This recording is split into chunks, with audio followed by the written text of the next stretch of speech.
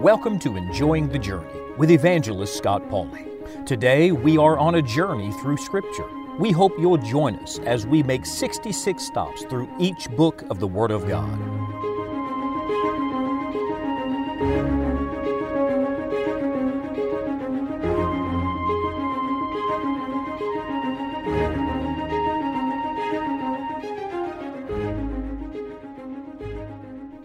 We've been walking through the great letters of the New Testament, and we've come now to the one New Testament letter, the one New Testament book that was written to a woman and her children. It is the little book of 2 John. And 2 John verse 1 says, "The elder," that's John, "unto the elect lady and her children, whom I love in the truth, and not I only, but also all they that have known the truth." John is writing to a woman. We don't know exactly who she is, but he refers to her as the elect lady. So we know she's a believer. We know she belongs to the Lord. And her children, obviously, are those that she's guiding to God, those that she's teaching and bringing along in the faith. And I love that. You know, the gospel of Jesus Christ is for male and female. And the work of the Lord Jesus Christ is to be engaged in by both men and women. And 2 John is a wonderful reminder of that.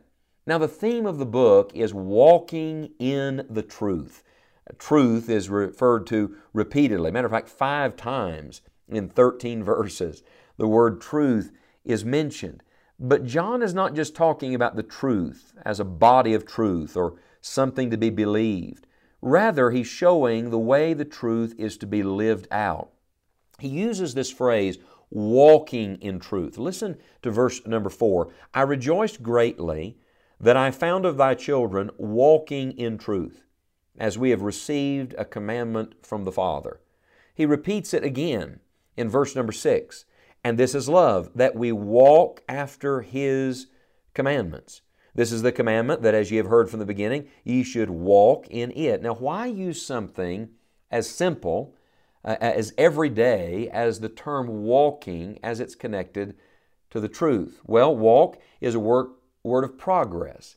And when you walk, you move forward. And so he's saying truth is not something that you arrive at. Rather, truth is something that we are constantly progressing in.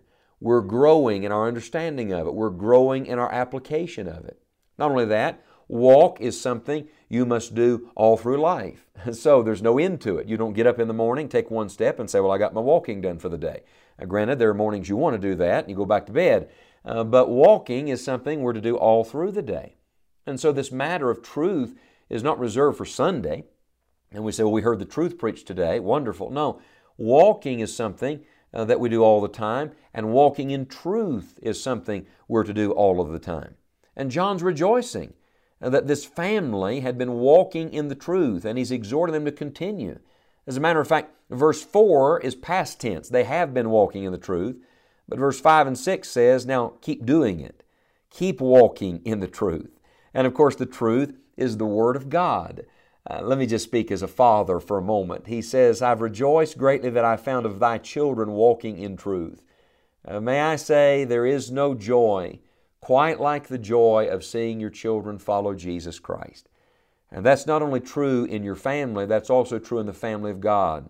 To see new believers come and then obey Christ. And to see old believers take the next step. Are you doing that? Are you walking in truth? Years ago, my pastor said, "I can tell you where you're stuck. You're stuck at the last place you refused to obey God." And let me say it this way. You're stuck. You've stopped in your spiritual growth at the last place you refused to take the next step. Are you willing to walk in the truth, to take the next step in your Christian life? That's what the entire little book of 2 John is about. As a matter of fact, in the first 4 verses, he talks about the truth in our relationship to God. That's where we must always begin. In verses 5 and 6, it's the truth in our relationship to the church. In verses 7 through 9, it's the truth in our relationship to ourselves. And in verses 10 and 11, it's the truth in our relationship to deceivers in this world. You see, the truth is going to affect every relationship you have in life. So let me just ask, what relationship today in your life do you need to take the next step in? What relationship in your life do you need to walk in the truth today? You see, the truth is not just a thing, the truth is a person. Remember, Jesus Christ is the way, the truth, and the life. This book is about the doctrine of Christ. This book is about who the Lord Jesus is. And I tell you, friend, Jesus Christ ought to make a difference in the way you live your life every day you live. Now, I want to point something interesting out to you, and it is this, that in this book on truth, there's also an emphasis on love. Now, listen to it. He says in verse number 4, I rejoiced greatly that I found of thy children walking in truth as we have received a commandment from the Father. Somebody says, all right, we got the commandment. We've got the truth. Wonderful. But in the same passage, he then talks about love. Listen to verse 5. And now I beseech thee, lady, not as though I wrote a new commandment unto thee, but that which we had from the beginning, that we love one another. May I say to you, truth and love always go together in God. There's some people that claim to know the truth, and they're very proud of it. And they want to tell you all the truth that they know. And yet, they don't speak with love and with charity and with kindness. That's evidence that that's not of God. You see, God's way is, in the words of Ephesians, speaking the truth in love. Christ was full of grace and truth. The Lord Jesus was the embodiment of both truth and love. And so sometimes we get accused of being unloving. And yet I want to tell you the most loving thing you can do is walk in the truth. The most loving thing you can do is share the truth with other people. It's because we love Christ. It's because we love the souls of men that we hold to revealed truth. This love is not some mushy, emotional sentimentality. That's not some shallow thing. No. It's deep. It's deeply rooted in the truth of who Christ is. And because we love Him and because we love the souls of men for whom Christ died, we must continue in the truth. We must hold to the truth. We must walk in the truth. And yes, we must speak the truth in love. So let me ask, are you adhering to the truth today? Are you walking in the truth at this moment? Is there any area of your life where you need to take the next step in the truth? And if you can honestly say, no, I think I'm obeying God, wonderful. Then let me ask, are you sharing the truth with other people and doing it in a spirit of love? So many people get turned off to the truth, not because of the truth, but because of the one who delivered it, the one who is ugly and unkind. And as you read through 2 John, I think it's beautiful that the apostle of love is the one emphasizing truth, because he's saying, look, it's not just what you say, it's how you say it. It's the way you live your life. There's an amazing verse found in verse number 8. It's the admonition that I want to leave you with today from this book. The closing thought that I want to give you. It's simply this, look to yourselves. 2 John verse 8 says, look to yourselves, that we lose not those things which we've wrought, but that we receive a full reward. Would you examine your own heart today? Would you look to yourselves?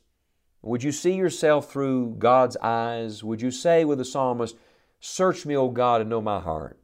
Try me and know my thoughts. See if there be any wicked way in me, and lead me in the way everlasting. You may be a preacher like John. You may be a lady like this elect lady. You may be a young person like her children. But whoever you are and wherever you are, would you look to yourselves today? And would you say to the Lord, Lord, I want to walk in truth. And I want to demonstrate it and speak about it in love in such a way that not only will I move forward on this journey, but I'll bring others on the journey with me. That is the message of 2 John.